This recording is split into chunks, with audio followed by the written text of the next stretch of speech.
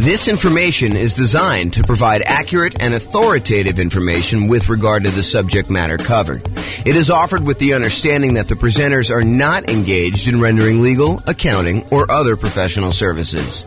If legal advice or other expert advice is required, the services of a competent professional should be sought.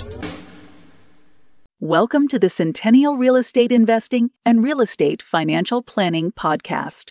Learn all about investing in real estate in Centennial, Colorado, with a combination of real estate financial planning and modeling with numbers specific to Centennial, plus syndicated, more generalized recordings of live and pre-recorded real estate investing classes, not all of them specific to Centennial. Be sure to stay tuned after the podcast for a message from our sponsors. Real estate partnerships. Again, I'm James Orr, and let's get started. So, we've been going through a series of classes. So, the primary strategies and primary classes we typically teach, to kind of answer your question, Bill, these are the ones we tend to focus on. So, buy and hold, nomad, and house hacking, those are sort of the primary strategies that I tend to teach classes on. Tonight is sort of another that is, sort of just outside of what we normally teach. We do some stuff on partnerships, but it's not the primary content that we typically do. So all the secondary strategies, the creative financing, we covered all that last week. That's like owner financing, subject to, rent to own, lease option, lease purchase, the ultimate strategy, agreement for deed, contract for deed, all those ones as well. And then we did another class on quick turning or flipping properties. We did another class on the BRRRR strategy, which is buy, rehab, rent, refinance, and then the last star, if you want to do it, is to repeat that process over and over again. Then wholesaling and wholetailing, we're going to cover that here in the next couple weeks. Options and option auction, we talked about that. We're going to have that coming up next couple weeks. Tax liens and tax deeds, again, we're going to cover those. And then tonight is partnerships and syndications, and we'll talk about the three roles in detail tonight, about the three roles that partners can play. And then the stuff that I'm not going to cover, real estate investment trusts, you can go talk to your stockbroker about buying a real estate investment trust or your financial planner. Or covering other strategies, probate, short sales, foreclosures, and pre-foreclosures. Those are sort of like topics that are covered in other strategies, so we're not going to have separate classes on those. So any questions on the real estate investing strategies and like what we're covering and what we've covered so far? Okay, awesome. All right, so partner rules. Before I go into a lot of detail about partnerships and everything else, I want to explain to you that we break down partnerships into three roles. There's the deal maker, also called a syndicator, someone who goes out there, does all the work, finds the deal, ties up the deal, brings the other partners together, raises the money, gets finds someone to get the loan for the partnership, usually manages the deal itself, manages the partnership itself, usually kind of coordinates filing taxes and all the other paperwork associated with that. In some cases, they manage the property, like actually do the property management, or they'll manage the property manager. They're also, liquidating the deal and getting out of the deal. So the deal maker syndicator is the guy that puts everything together and kind of organizes the partnership. That's that one role. The next role is the money partner. Pretty obvious, they bring the money. So if you need a down payment, plus reserves, plus closing costs, plus rehab costs or anything like that, the money partner is going to be the person that brings that money. And then the last role is the loan partner. They're usually the ones that are going out there and getting the financing. In bigger deals, they're signing on the things, they're showing their income and their assets, and they're qualifying for the loan. For some of the smaller deals, they may just be getting the loan itself and doing it on behalf of the LLC or something like that. So that's the loan partner. Those are the three roles. Any questions on the three roles? We're going to go through a lot of detail on them tonight, but it helps if you really understand what they are now. Any questions? Pretty simple, straightforward? Awesome. So variations by role. So how much money is required, how much risk there is, what the scalability is, what the credit requirements are, what the different skills are, what the style of investing is, how stable it is, what the profit speed is and the profit size, and whether or not you can reuse your retirement account in order to do these, they all vary by role. So it's not like you can say, partnerships are all this. It's like we're going to talk tonight and say, well, the deal maker syndicator has this specific set of risks, the money partner has these specific sets of risks, the loan partner has these, and we're going to go through in detail all the different ones so that you can see how different roles vary. Just about everything depends on which role you take in the partnership. They're different for the deal maker than they are for the money partner. They're different for the loan partner. All right, so especially with partnerships, and this is true of a lot of other classes we've taught, but I think partnerships is even more true. And that is that I've tried to sort of give you an overview, but because we can do these so many different ways, you can't assume that everything I tell you is 100% correct in all cases. Because you can come up to me and say, but James, what about this really weird thing where if I structure it this way, then they don't have this risk, or they don't have this money requirement, or they don't need to do this, or it's much more scalable if you do this. Yes, that's true. I can't cover everything, and I can't tell you that I'm covering every possible color or version of things that you're doing. So just realize that they're all varied like that. So you can find a way to do a deal or structure a deal or make choices that are not in line with what I'm talking about tonight, but just realize that I'm acknowledging that up front, okay? And just because you don't think there's a chance that X can happen doesn't mean that it won't happen. So you may hear me talk about stuff tonight and be like, why is he even saying that? What's the chance of that happening? Well, it can happen. That's why I'm talking about it, right? So just realize that, not because, just because you haven't seen it, there's someone who comes to class who will tell you, real estate values, they always go up. I'm like, nope, that's not true. So you get the idea that there are these things that just because you haven't seen it happen doesn't mean that it won't happen to you in the future and that it can't happen. Do your own research. This is intended to be a starting point for discussion. Please do not take everything I say as James said this, so that must be true.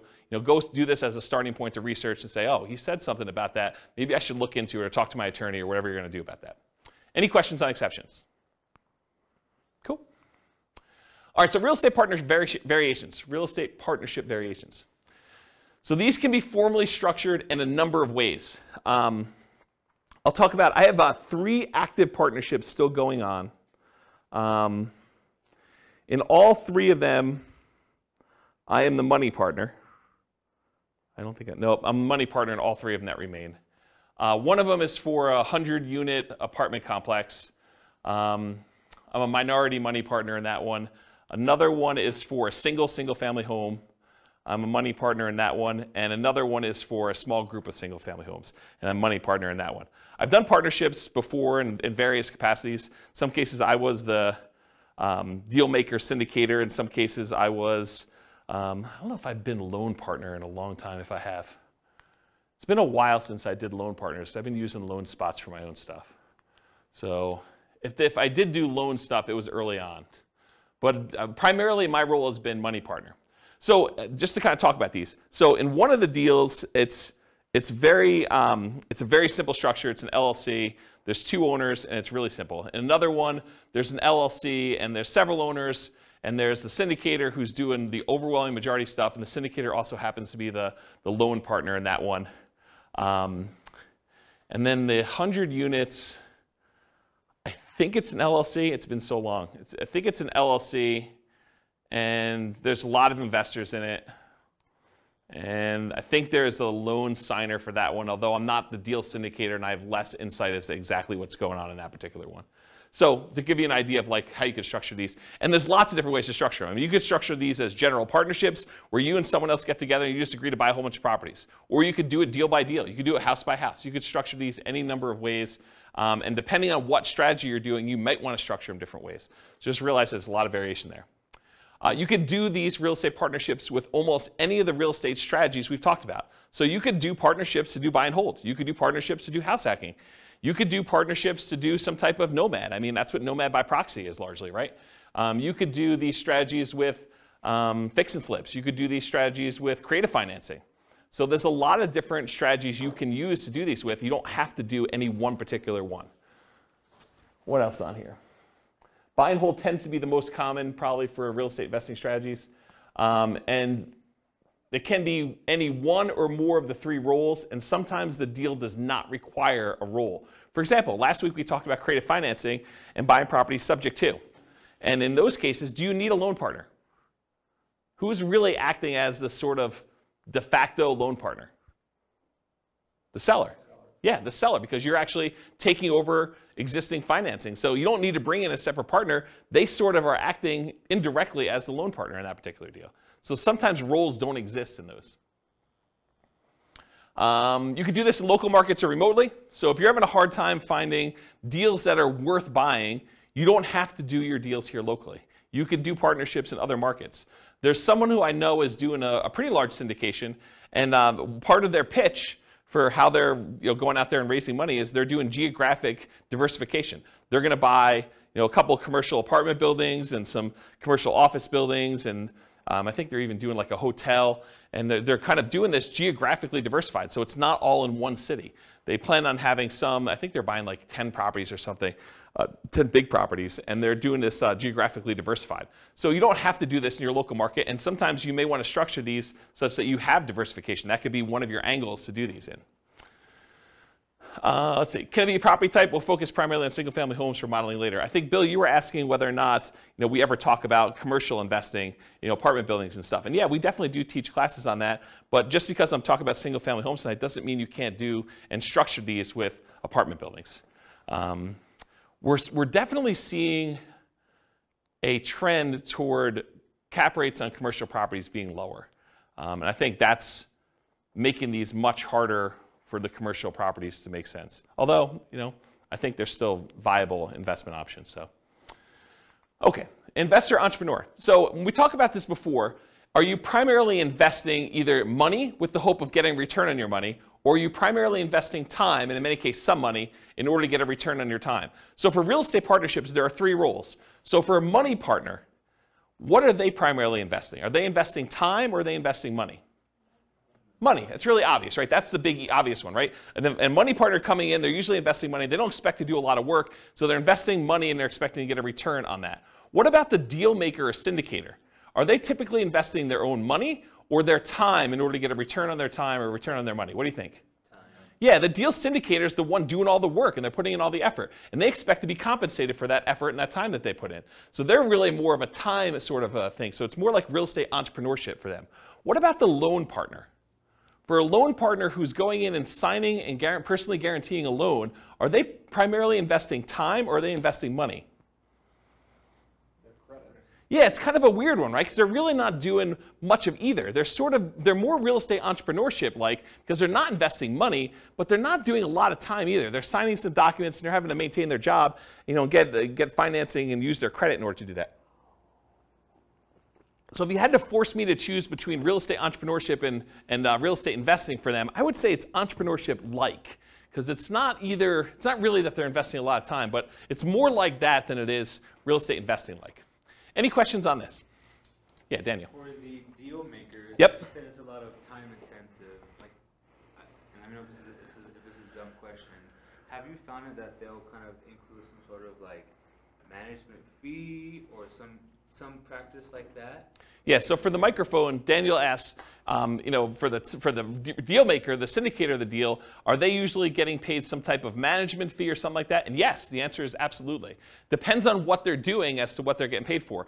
In some partnerships, they may charge an acquisition fee, so a fee to go out there and find the deal, put the deal together, and a lot of times they'll take a percentage off the top or a dollar amount off the top. They might say, we're taking 1% fee on the money we raise, or the first deal that we put together, the price of the deal, or whatever they're doing that way, in order to be compensated for all the work that goes into finding the deal, putting the deal under contract, doing all the due diligence, finding all the money lenders or the money partners and the loan partners, and kind of doing all that. So they may charge some type of acquisition fee.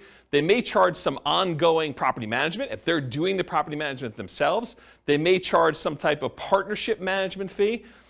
They may charge like a dissolution fee of some sort. They may charge some fee for overseeing taxes, like if they're got to do tax returns and kind of send out updates and do management meetings where you're getting advice or input from the partners. So they could be charging fees for all those different things. So yeah, there's definitely some fees involved. And are you doing that? Do you typically see like acquisition fees and partnership management fees when you and a buddy get together to go buy rentals?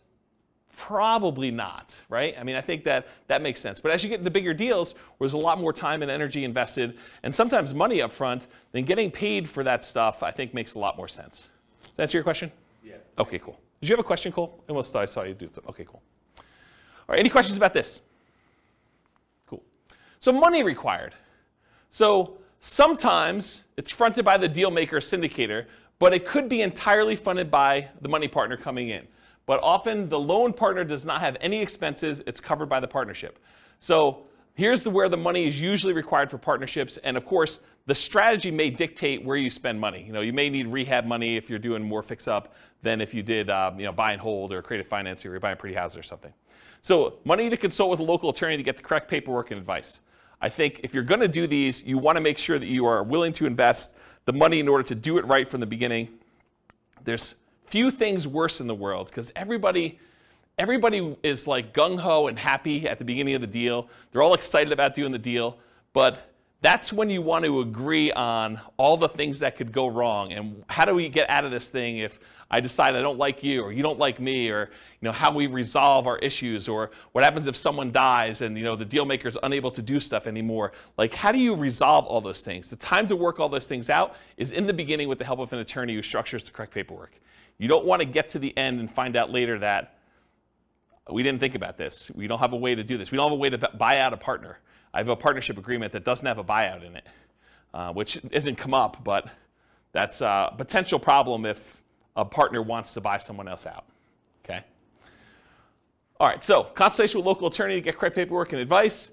Sometimes you're gonna need money in order to do marketing and find or acquire the deal. Sometimes you'll find these deals by looking on LoopNet or local MLS or networking or wholesalers or some form of that. But sometimes you're spending money in order to do marketing in order to acquire deals. And so it depends on which way you're doing it as to whether or not the deal maker, the syndicator, needs to spend that money up front and then maybe get reimbursed later by the money partner. Maybe it's part of an acquisition fee, or if they're just going to self-fund that and that's their minimal investment into the deal. Maybe they only spend money on marketing costs and talk to the attorney, and then after that, the money partner comes in, does the down payment, and does the closing costs, and does the reserves and everything else. But that could be there. Earnest money. So earnest money is usually money you put up in order to control the deal before you formally go and close. And so you'll need to have some earnest money. And with some of these larger deals, these can be significant checks. They're not just $5,000. So realize you could need earnest money up front. So realize if you're doing these bigger deals, you may want to partner with your money partner early and talk about providing earnest money if you're doing those, if you're unwilling to do it, if you're the deal maker or the syndicator in that deal. Does that make sense? Okay. Reserves, you should not be doing these deals without reserves. And in my opinion, there's a tendency for the mom and pop landlord real estate investor, which I don't believe you should be doing this, but there's a tendency for them to kind of play it really loose and invest in real estate without setting aside, specifically earmarking money as reserves. They'll say, if I really need to, I can go tap into my 401k or my IRA, or I've got $50,000 in credit card balance that I could use, or I could go get a personal loan from the bank if I really needed money to do something. So I don't really need to have 6 months of reserves per property set aside. When you do a partnership, though, and first of all, I don't think you should do that. I think you should set aside reserves, in my opinion. But when you're doing a partnership, I think that's sort of like cowboy, sort of gunslinging, sort of like make it loosey-goosey, whatever you can do. I don't think that flies as much. Because if you've got a money partner and they've already put in $100,000 in order to do a deal, and you go to them and say, hey, we didn't have reserves set aside, but we got a roof, and the roof's going to cost whatever it is, $20,000 on this building that we just bought. I need $20,000. And they're like, I don't have $20,000 right now. I just made another investment. I've used up all the money. I didn't keep reserves set aside for you doing that. And you should probably have that in your agreement as to how that all works too. But you probably should have some money set aside for those types of things when you're doing your partnership. Which, when you're doing your deal analysis, you want to make sure you include reserves there for doing that. And we do a whole class on the importance of doing reserves when you do your deal analysis. And then that drags down the return you're getting, right? It's not like you just go do it and you're doing your return based on the down payment and closing costs and any rent ready costs you have when you first do the acquisition. You really need to do the analysis with all those costs plus the amount of money you set aside for reserves to find out what your true return is, because that money really can't be used for anything else. You got to keep it set aside, and maybe it's earning 1%, 2%, 8%, wherever you're keeping it, and that's actually, you can use that as part of the return you're getting, but you should be calculating your return on your real estate investments using that reserve money too in the denominator. Does that make sense, everybody? Okay, cool. And if you're not familiar with what I'm talking about, go watch the class. I think the class name where I first introduced this concept, I think it was called Everything You Learned About Deal Analysis is Wrong. Because I think everybody else, when they do their spreadsheet, does not include reserves. So any number where you say, my cash on cash return and my cap rate return, like if you're doing those numbers and you're not taking into account the reserves, I think those are actually wrong calculations. It's not like you're just sort of off a little bit. It's like that's incorrect. And so go watch that class where we talk about that, and I have some frameworks for doing reserves, whether you're doing, 6 months of reserves or 12 months of reserves, and what the differences are and how I kind of look at those. So you definitely need reserves as part of the money required when you're doing these partnerships. Usually down payment, but there can be exceptions. There can be exceptions where you're doing, partnership deals where it's no money down. I mean, we could go buy creative financing deals where you really have no down payment required. You're taking over in a loan. So it could be that you don't need a down payment in those cases. Sometimes repair costs. Sometimes you're buying a property and it needs repairs. Sometimes you're buying properties and they're in perfect condition. So it really depends on the type of deal you're doing, but sometimes you do need repair costs for that. And then closing costs in order to close the deal. And then marketing in order to sell or occupy or fill your property, or holding costs while you're kind of doing that stuff as well. Any questions on money required for doing partnership deals? And where it comes from? Really, the answer is it usually does not come from the loan partner, for this money required. Usually either comes from the money partner, or in some cases the deal syndicator, the deal maker / syndicator, and sometimes that's reimbursed, sometimes it's not. It's really all negotiated. You realize there's no formal structure for this. It's not like everything is rigidly set and you always got to do it this way. Does that make sense, everybody? This is all negotiated. That's what makes it so complex and hard to teach, is that I try to give you examples, but you could do it another way and it could be totally different. Okay? All right, credit required. So the deal maker or syndicator, depending on how it's structured and ownership sizes, some lenders may require that the deal maker syndicator sign for the loan as well, but often they do not need to sign for the loan and do not need to have credit in order to do this, especially if you're a small minority partner. If you're a deal maker syndicator and you've got a majority stake in the deal, a lot of times the lender is going to want to see you on there, signing for the loan as well. Okay? Money partner, they do not usually need to sign for a loan and have no credit requirement. This is pretty typical. It's often structured for them as a limited liability partner, and their only risk is the money they put into the deal. They're usually not personally signing or personally guaranteeing anything to do with the loan. They usually are not required to put additional money into the deal unless you write it up that way. And then if you're the money partner, you want to make sure you understand what your obligations are. But most of the time it's, hey, I put in $500,000 or $100,000 or $10,000 or whatever it is, and that is the extent of my investment in this particular partnership, and I will not have any margin calls or capital calls on any of those. So you realize you have limited calls for money as the money partner in those situations. Okay? And then finally, the loan partner, they need to have credit required in order to get the loan, unless you're doing some creative deal where the seller is leaving the financing in place or something like that. So the loan partner typically needs great credit and often needs great income and assets to sign for the loans, especially for larger deals. Okay? And in some deals, credit is not required at all. See the strategy classes for detailed info, but a couple examples might be partnership flips, where you're using the seller's financing in order to keep on the property while you're doing the flip, or some creative financing stuff as examples. Any questions on credit? Yeah, Daniel. For the loan partner, in your experience, have you found the loan partner to either be like in a high-paying job, doctor, lawyer, etc., or are they typically just a very well-established, very experienced investor? So the question for the microphone is, for loan partners, are they typically some type of high-paying job, like doctor, lawyer, attorney, something like that, or are they, just a pretty well-established investor? And my experience is it's all over the place. Like one of the partners I have is a very well-established real estate investor. They're not a doctor or lawyer or anything like that.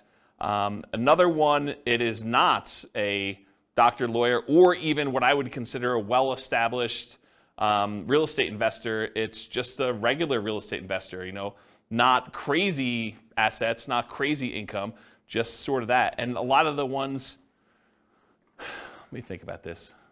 So some of the other ones I've done, they've also not been really crazy high earner type people.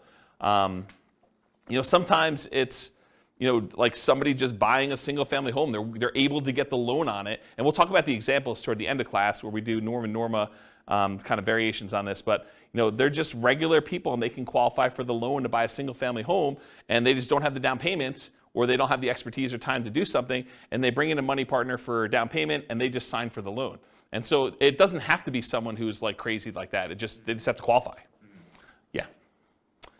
All right, any other questions about credit required? I guess my question is when you're a money partner Yep. or a loan partner, I guess it depends on how the deal's structured, but do you have to be an accredited investor? Yeah, so that's a really good question. So Kevin asked, do you need to be an accredited investor in order to do these deals? And the answer is maybe. It depends on the deal and how many people are involved in the transaction. But if you and your buddy want to get together and buy like a single family home and one of you is going to get the loan, the other one's going to do down payments, you're going to do that, nope, you don't. But go talk to an attorney. I mean, this is part of what you need to set the money aside for, make sure you get it structured right. So ask the attorney when you go sit down with them, is this like an accredited investor situation? But my understanding is if it's just you and your buddy doing something, or you and your buddy and maybe one other person doing it, probably not. If you're going to go out there and formally raise money, and there's regulations, Cole may actually know, you can talk to him after class if you may know, but there's rules about like what requires accreditation and what requires, there's like another level in that too, right? I think if it's like a real estate investment trust that's registered with the SEC, you're more likely to have something like that. Yeah. For the small, like single family deals, no. Yeah, so just go find out. Talk to an attorney. You're gonna want to talk to an attorney. You should be not be doing this without paperwork at all. And you definitely should go get advice from somebody. So this is like a 2-minute question you ask that's part of your hour or two that you're going to get with your attorney. So just go ahead and ask that and make sure you're doing it right, rather than me give you bad advice. And my understanding is these laws are becoming much more friendly for doing these types of deals too. I'm just seeing regulations coming across saying that they're going to reduce the requirements in some form. So, I mean, all this stuff changes. So, yeah, don't rely on what you're hearing here. Go talk to an attorney. It's the best answer. Any other questions? Cool. So skills required. And the skills required for the deal maker syndicator are significantly more involved than the skills required for the money lender or the loan partner. So the whole left-hand side of this slide is all the deal maker skills, and then the right-hand side, there's like a couple lines for that, okay? So I'm gonna cover the money partner and loan partner first because they're easy, okay? Money partner, you gotta have the money or access to the money in form of assets or credit. Loan partner, you got to have the ability to get the loan. You need to have credit, income, and in some cases, assets. Pretty easy. That's it for those. Any questions on those before I go into all the deal maker syndicator stuff? Okay. So deal maker syndicator, you got to find the deals. I mean, that's your job, right? You're out there finding amazing deals in order to bring in partners that want to invest with you. So you got to go find deals, and in some cases, that's going to require marketing skills. If you're not just going to the MLS and trying to do a deal that way, and you could sort of like see between the lines of like deals that are in plain sight, but you know what to do with them in order to make them really, really profitable. A really basic example of this would be, buying a property that you're going to convert as a short-term rental. Someone may have a property that's listed for sale, but the income could be amazing if you do a short-term rental on it, and it could be worthwhile if you raising money with a money partner or a loan partner in order to go do those types of deals. But you need the expertise to be able to go see those in plain sight when they're just lying in the MLS and no one else is looking for them, or like be able to kind of put those together and have the expertise to run those, okay? As one example. James, Yeah, question. Question about the money partner. Yeah. So, like maybe in your case scenario, do they essentially just need proof of funds type of thing, or are they looking into your finances more than just that, like to qualify, the loan partner qualify? Yeah, so Nathan asked, Like how involved is their search into your... yeah, so Nathan asked whether or not the money partner is going to need to like have someone come in and look at all their financing and confirm that they have the money and where it's coming from and source it and everything. And it depends. But if you and a buddy are buying a single family home together or a duplex, triplex, fourplex, maybe even a small apartment building, and it's a pretty simple one, you telling them that I've got $200,000 to invest is going to be fine. They're not going to need to go do that. When you get the loan, they may or may not ask you, the lender may or may not ask you where those funds came from, just to kind of know. So make sure you go talk to whoever's doing the loan or talk to the money partner, make sure you structure all that correctly. But in most cases, I don't even think that's come up for me. But it's not saying that it won't ever come up in the future. And part of it may be the lender and how you structured it and everything else like that. But no, I don't think that's the case. Now, if you're doing like one of these larger type syndications or something like that, maybe they may want to go and source that. I've not seen that come up. Some of the larger syndications that I didn't get sourced for my down payment for the larger syndications I've done.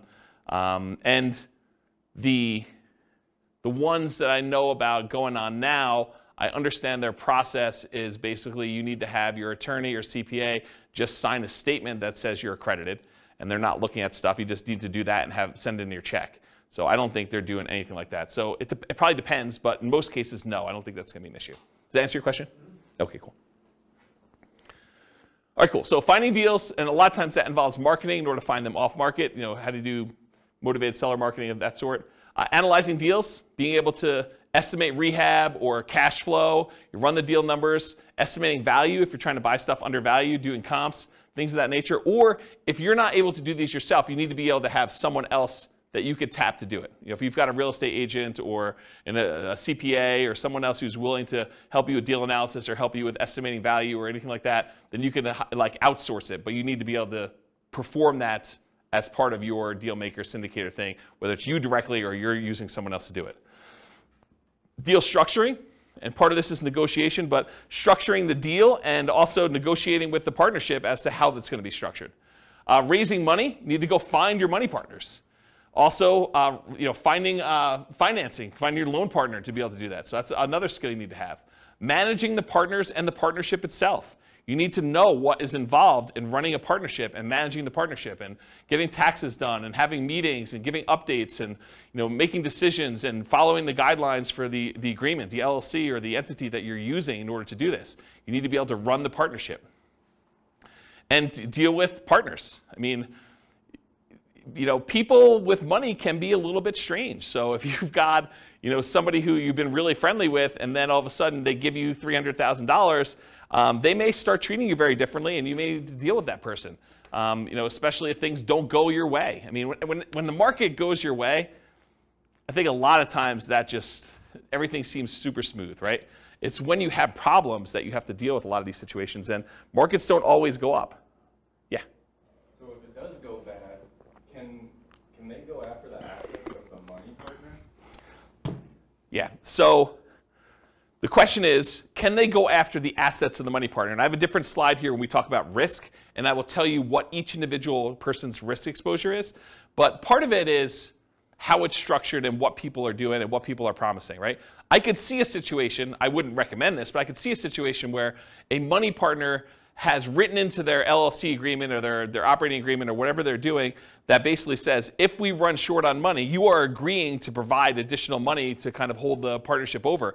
And it could be, unlimited. I mean, it could be just not clearly stated as to what that is. And I don't think that's an unusual clause to have in there, right? Like, what happens if we run out of money? Who's going to bring in the money? So I don't think it's an unusual situation to do that. But if I'm the money partner, I want to know what my exposure is, and I want to know what the obligations I have and what my risk is and how that might all play out. And if you're the money partner in that deal, maybe you say, I don't want to have that obligation. Maybe that's on the deal maker syndicator, and that's part of the, if a deal maker syndicator has good financial strength, that could be a benefit that they offer. Say, look, you're bringing in the money, you're bringing in $100,000 or $250,000 or $1 million or whatever it is, but that's your only money that you're going to bring in. If we ever need money, I will personally provide that, and it says so in the operating agreement. But we'll talk about risk here in a little bit. Okay? Answer your question? Okay, cool. Selling or filling the property, if you're doing that. Property management, and this could be, you hiring a property management company and managing the manager, or it could be you actually, as the deal maker syndicator, doing the actual property management. Taking calls from tenants, screening tenants, putting tenants in properties, filling out leases, doing renewals, dealing with, requests for maintenance on properties. Like all that stuff could be you as a deal maker syndicator, and part of your negotiation of what you're charging and what you're getting paid is part of like what you're doing, what you're providing. Rehab of the property, so you might be doing some work yourself, you may be managing subcontractors, or you might be managing a general contractor, depending on what you're doing, and even if there is rehab on the types of deals you're doing. And then maybe sales skills. You got to sell the seller if you're out there doing deals with individual sellers directly, you're not going through brokers. You got to be able to sell the buyer if you're selling properties. That's a sales skill. Or if you got to sell the partners on why they should do this partnership deal with you. So it's a sales skill. It's not just, I love real estate, I like looking at properties on the weekend. It's, it's salesmanship and probably some technical skills as well. Any questions on skills? You can see the deal maker is responsible for a lot of stuff. On the deal structuring, like when you're talking percentage of ownership. Yep. Say I go in with a buddy, the guy got 50 grand, he's got the good job. We both find the deal together. I know it's negotiated, so it can be whatever you want, but Yeah. like what's reasonable or I know it's very broad, so you can't, it's hard to answer, but I feel like you need some parameters because it's like, I don't know. Yeah. So Bill's question is, what's a reasonable percentage that a deal maker syndicator should get? What's a reasonable percentage the money partner should get? What's a reasonable percentage that the loan partner should get? And it's all negotiable, as you said. The challenge is everybody has their own perspective, and everyone thinks that their role is the most important role, right? And I should probably do these classes again. But when we've taught partnership classes in the past, we had a much different format for, this is just sort of a partnerships as a strategy class. And we had classes on partnerships and how to do them and like what the rules are. And there's a lot more, there was different detail. It wasn't more detail, it was different detail. And then we used to do a second class. And the reason why I'm telling you a story about this, we basically teach a class on how to do partnerships. And then the next week we'd come to class and we played the partnership game. And the partnership game was everyone got game pieces that said kind of like what their negotiating range was for the different roles. And then we'd have like 30 people in a class, and 10 people would be told that they're money partners, and they'd have a green name tag. 10 people would be told that they're the deal maker syndicator person, and they'd have their spreadsheet with the deal that they have, how much cash flow, how much down payments required, all that stuff. And they'd have some parameters that they need to do, and it'd be 10 of those. And then we'd have 10 people that were loan partners that can get loans on the deal and do that. And we'd set everyone loose in the room. And they had to team up in groups of 3 and negotiate the terms of the deal that they felt they won, they were comfortable with. And you'd see, and then at the end of class, once we did everything and most people came together and structured a deal, worked it out, we would list out on the board what the ranges of what everyone negotiated. So we'd say, money partners got between X and Y, and that seemed reasonable, and some people were happy. Some people were like, oh my gosh, they were able to negotiate that. And then we'd have the loan partner version of that, and we'd have the deal syndicator. And the answer to your question is, it was all over the frickin' place.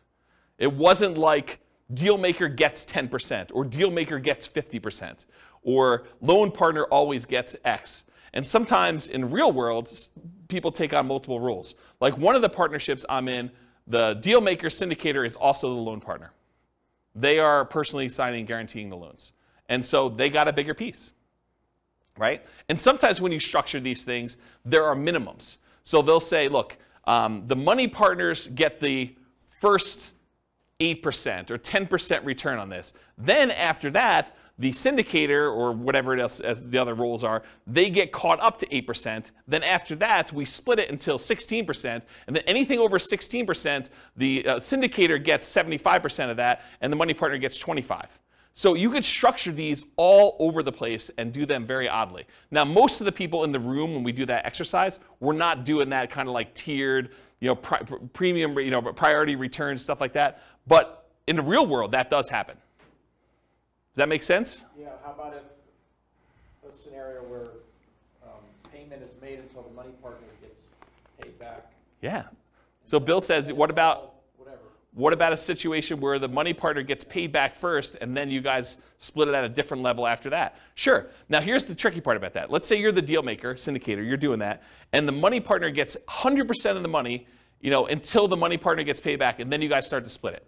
But you're doing property management, you're doing taxes, you're doing managing the maintenance on the property and overseeing that, and let's say that has to go on for 5 years before you get paid. Are you happy doing that? No. Probably not. And that's the tricky part, is like you really need to think through like, what am I doing? What work is involved? What hours are involved? What's the labor cost that's involved before I even get a penny from this? And maybe you get like 75% and then the money partner gets 25% after that. And maybe you're willing to do that. I don't know. It's like really a negotiation as to what you're doing and what's involved. Does that make sense? It's very gray.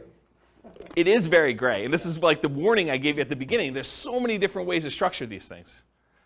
Yeah, it seems like the deal maker's doing a lot. Obviously, you need all 3 to make it happen. So yes. Or you just do it yourself. Right? I mean, that's the other option. That seems easier. Well, I mean, if you don't have one of these pieces, right, you can't get loans. Or you don't have the money. You've got all your own money tied up in your own deals, but you got good deal flow. You've got a source. You could find these. You got more deals than you could possibly fund yourself. Or maybe you're at your limit of your loans. You can only get, the second tier, adjustable rate mortgage, type loans from a portfolio lender now because you've got 10 loans in your name and now you really need like a loan partner to do deals, but you got sources of great deals. Maybe you even have down payment, or you have a source of down payment. You have another partner who's like, hey, I got plenty of money, let's do more of those deals, but your loans aren't great anymore and you can't get any more. Maybe you do go partner with someone who can get 30-year fixed rate financing because they're not at their 10. Does that make sense? Yeah. So it's tricky. All right, questions? Personal question. Okay. Like, how did you know you were ready to enter a partnership? How did I know I was personally ready to enter a partnership? In the 3 that I'm in right now, one of them I had excess money, and I was just, it was right. I mean, I just needed a place to put money. Another one, it was convenient. So it wasn't even that I had money or anything like that. It was just a matter of convenience doing it. And the other one, it was like a buddy who was like, hey, let's buy this property together. And I was like, all right, let's go do it. It was really off the cuff. It wasn't like thinking it through on those 3. And in the past, sometimes I've intentionally sought out partnerships. So it was very deliberate going in, and I knew I wanted to do it. Yeah, so I don't know. That's kind of, but I don't know. Sometimes it's like, especially when you know the investment. I mean, I was already buying another one in the same neighborhood at the same time. So I just bought 1.5, right? Because another buddy of mine was like, hey, let's go do this. I'm like, great. You do the loan for that one. I'll kind of oversee it. You know, that's what we'll do this, and then we'll split it 50-50. That was the way we structured that particular one. You put up half the money, I put up half the money. We're basically not going to pull profits out. We're just going to let the money sit in reserves. If we want to pull money out later, we can do that. But we're just letting it just sit there and accumulate reserves and holding on to it. And, you know, that was the way we structured that one. And Yeah. like, when there's like more than you and a buddy, do you guys have like meetings like monthly? Not monthly. Or quarterly or whatever? Yeah. To like make sure that like Yeah. the deal makers like doing taxes and all. Yeah, the question was, how often do you meet as you know when you're doing these deals? And I think it does increase with complexity. Like the buddy and I one, we still have to meet for the LLC. So there are meetings, usually done via email in this case, but there's still meetings. Not that I can't get on the phone, but they're usually just not paper trail sort of stuff.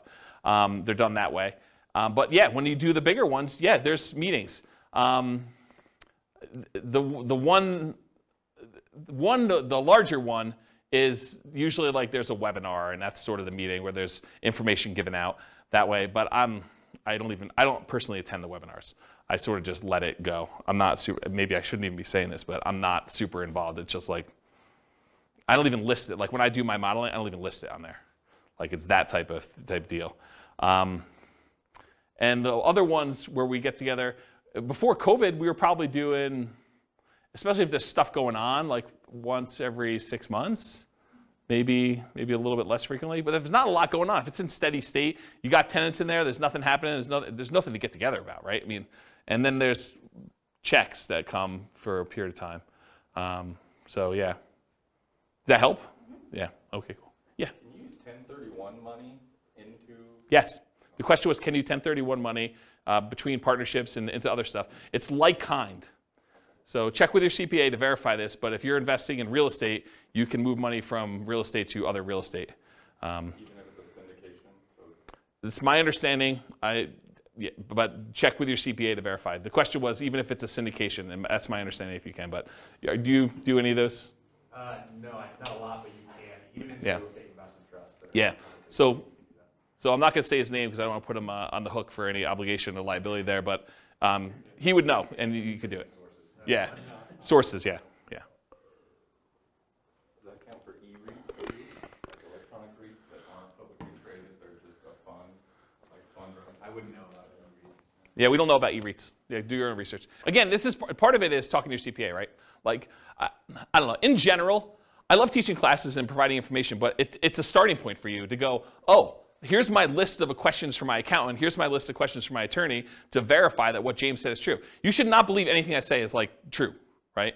Like, I think it's true, and I'm not trying to deliberately giving you false information, but part of your job is to go do your own due diligence and verify this. And so go talk to an attorney, go talk to your CPA to make sure that for your specific situation, in your specific area, that what I'm telling you is correct. Yeah. All right, any questions on skills required? Sweet. Stability. So Shane Parrish, who was from Farnham Street, sent out an email on his blog. This is probably months ago at this point. And in the article, he basically talked about this idea of things being stable, whether something is actively stable or passively stable. Something is actively stable, it requires your attention and your input in order to make sure that you don't die or something bad doesn't happen. And the example I think he used for that is his example was flying a jet. If you fly a jet and you're not actively engaged in flying the jet, things could go very, very badly and you could die. Versus an example of passively stable is like a boat. If you're in a boat and you stop rowing, the boat will just float there. And it's sort of like passively stable in that way. Real estate as a whole, not partnerships specifically, but real estate as a whole is actively stable. If you don't do anything with your real estate, if you're not paying your taxes and you don't have to have insurance, but if you don't pay your taxes at least, you're going to lose the property. If you've got a mortgage on the property, you're not paying that, you're going to lose the property. And if you're not managing your tenants and managing your properties and doing maintenance on them, it's required. So it's actively stable in general. Partnerships specifically vary a little bit based on the role, but they are also actively stable. So for example, the real estate partnership where you're the deal maker or syndicator, that in my opinion is very actively stable. You have to be doing stuff actively in order to keep that thing running. You need to be managing the partnership, you need to be managing the financing, you gotta be managing the property manager or the tenants directly. You gotta be doing all that stuff. For a money partner or a loan partner, yeah, it's actively stable in that the investment requires some work to be done, but do you really have to be doing a lot personally? Probably not. But there is something involved in there. So I put down it's actively stable just because real estate in general is, but you're not having to do a lot of stuff yourself. In some cases, you may need to submit financials, especially if you're doing like these larger deals or commercial loans. A lot of lenders are going to want updated financials every X period of time, whether that's a year or 5 years or 6 months or whatever it is. They'll want to see some updated financials from you to make sure that everything's good. Otherwise, they can call the loan due. For smaller deals, that's probably not happening. But that's a possibility as an example for the loan partner. And for the money partner, maybe you have some responsibilities to put more money in. Depends on what your agreement says. Okay, any other questions on stability? Sweet. Scalability. So is doing real estate partnerships scalable? Is it a way to build wealth? And how big can you get with it? So real estate partnerships for the deal maker or syndicator are often limited by deal flow. How many deals can you find, and are they good enough quality where you can actually get cash money partners and loan partners in order to do those? And so it's really limited on your ability to deal flow, and probably to a slightly lesser degree, in my opinion, is finding the partners themselves, finding the money partners and finding the loan partners to be able to do the deals. So in my opinion, that could be considered a wealth building strategy because once you're able to find enough deals and partners to do it, you can scale pretty big. It's not like you're limited by the number of loans you can get or how much money you actually have yourself. You can really scale this up. For money partners, it is limited by the money you have to invest. So it can largely be passive wealth building strategy, but it's scalable only based on how many partnerships you can find and how much money you actually have. So I don't know, I wouldn't consider that super scalable because you're limited by your own money stuff.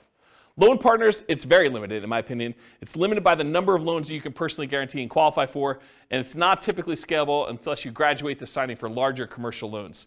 So you can scale it, but I think it's more limited if you're doing like single family homes, duplexes, triplexes, fourplexes. Once you get to larger deals, then it's a matter of your assets and your income and your ability to qualify for these larger deals. So depending on the real estate investing strategy being used by the partnership, there may be additional scaling limitations imposed by the strategy itself. So if you're doing things that are hard to scale just because the strategy is hard to scale, realize that could be an additional limitation for you. Any questions on scalability? Cool. So risk exposure. I think this was your question, Nick, right? All right, so let's talk about risk. For the deal maker syndicator, I've kind of arbitrarily given them a medium risk rating. Why is it medium? Well, I do think there's some risk, but it's usually not a lot of their own money, and it's usually not them personally guaranteeing signing a loan, although in some cases, they do have some of their own money invested in the deal, and in some cases, they are also personally signing and guaranteeing the loan. So if you had those in there, I'd probably say it'd be higher risk, but for the most part, the deal maker syndicator is not putting up their own money, and they're not signing for the loan, so their risk is sort of like medium. There's sort of their reputation at risk, there's their time at risk, And then you've got all the other risk of just being in the deal as to whether or not they're going to make money, which we'll talk about here in a minute. So the deal maker, I'd say, is sort of a medium risk. The money partner is also medium risk as well. They can lose their money, and it's usually limited to the amount of money that they invested. If you've got like a limited liability partnership or limited liability company, and they say, look, I'm going to invest $100,000, but that's all I'm putting in. There's no other things in the operating agreement or anything like that that says that they need to come up with more money, then that's their limit to how much they could lose in the partnership. It's not like they can go after them personally and do stuff, right? So unless they're managing the property and they have risk for part of the management too, which is a different thing. But a pure money partner, really that's their limitation. Now the loan partner is different though. The loan partner, and by the way, for the money partner, they're the first ones that lose money, right? If property values decline, where does that come from? It comes from the down payment. And so the down payment that the money partner gives is the first to lose money. So if we had to get out of a deal, if we were in a partnership together and we had to get out of a deal and we had to sell less than what we bought it for, then it comes out of that money partner's money, right? If we had to sell a property for less than what we bought it for, then they're the first ones to take that hit, okay? But for a loan partner, they come in there and they're personally guaranteeing the loan. And personally guaranteeing the loan is you're guaranteeing it to the lender. So really, you're only having to make a guarantee if the lender loses money, right? So if the lender comes in and property values go to zero, which isn't likely to happen, but if it goes to zero and the lender's like, look, I loaned you $1 million and I didn't get any of my money back, so now I'm personally coming after you to make me whole for the $1 million, the loan partner, because they personally signed and personally guaranteed that loan, could be obligated for that $1 million. But in a more reasonable decline in value, went from being worth $1 million to now being worth, $800,000, and the money partner had to come in with $200,000 as their down payment in order to get that deal done. Well, the money partner is going to lose their $200,000 first. So the property values have to drop by 20% in this case in order to have the loan partner have any risk in the deal where they're going to lose some money. Does that make sense? Okay. So a loan partner I would also consider to be medium risk. So everyone has medium risk, but it's for different reasons. And I talked about the loan partner is typically protected by a healthy size cushion of down payment. So typically the money partner is the first in line with that risk. We talked about that. And the loan partner is technically unlimited risk, although theoretically it's more likely to be the amount of the loan that is their risk. It could be for more. If the property that you own is now worth negative money, it's going to cost $500,000 for the lender to actually clean up an environmental waste issue on the property, and they go after you for the whole loan balance plus the $500K in order to do the cleanup. It's more than the loan amount, right? Technically. So it could be something that's worth more than the loan amount. Although I think these are like really unusual examples, right? This is exceptional. All right, so the general risks of partnerships, not specific to any role. Possible marketing money, having spent money on marketing and not finding a deal, marketing to buy, marketing to occupy the property, marketing to sell. Possible rehab risks, so finding out something about the property while you go in there. You already bought it, you're doing rehab on the property, and things come up that you didn't expect. Possible interest rate risk. You buy the property, you're under contract on the property, there's an interest rate risk, or you're going to sell the property, you have a tenant buyer in there, and while you're holding the property, interest rates go up, and now your tenant buyer can't qualify, so you have the interest rate risk while that's happening. Possible price decline during ownership, I think that's self-explanatory. Possible rent decline during ownership, I think that's also self-explanatory. Then you've got all your typical tenant and property management risk. Being accused of violating fair housing or something like that. I think those are all the normal risks you have with just buy and hold strategies in general. That's an additional risk you have with the partnership. And possible partnership risk, and especially based on how the partnership is structured. If you do some type of general partnership where both you and your buddy are general partners in the deal, and he does something stupid, you could be dragged into that. So realize how you structure these matter. You should go talk to an attorney and do that, but there's some partnership risk based on how partnerships are structured. And there may be additional risk depending on the real estate investing strategy being used. So if you're interested in a certain strategy, go watch that whole class, and we talk about the risks specific to that strategy, and you can go learn about those. Any questions on risks? Risks. There's my lisp coming out. If the money partner signs on the loan, I mean, do you need the loan partner? If the money partner signs on a loan, Yeah. so if the money partner signs on a loan, they are the loan partner too. Right. So they're fulfilling both roles. Well, I guess I thought you said that sometimes the money partner also signed on the loan. Well, I guess you did. So we have two parties. So money partner doesn't usually sign for the loan. That's the unusual one. Usually who does have to additionally sign for the loan is the deal maker syndicator. Okay.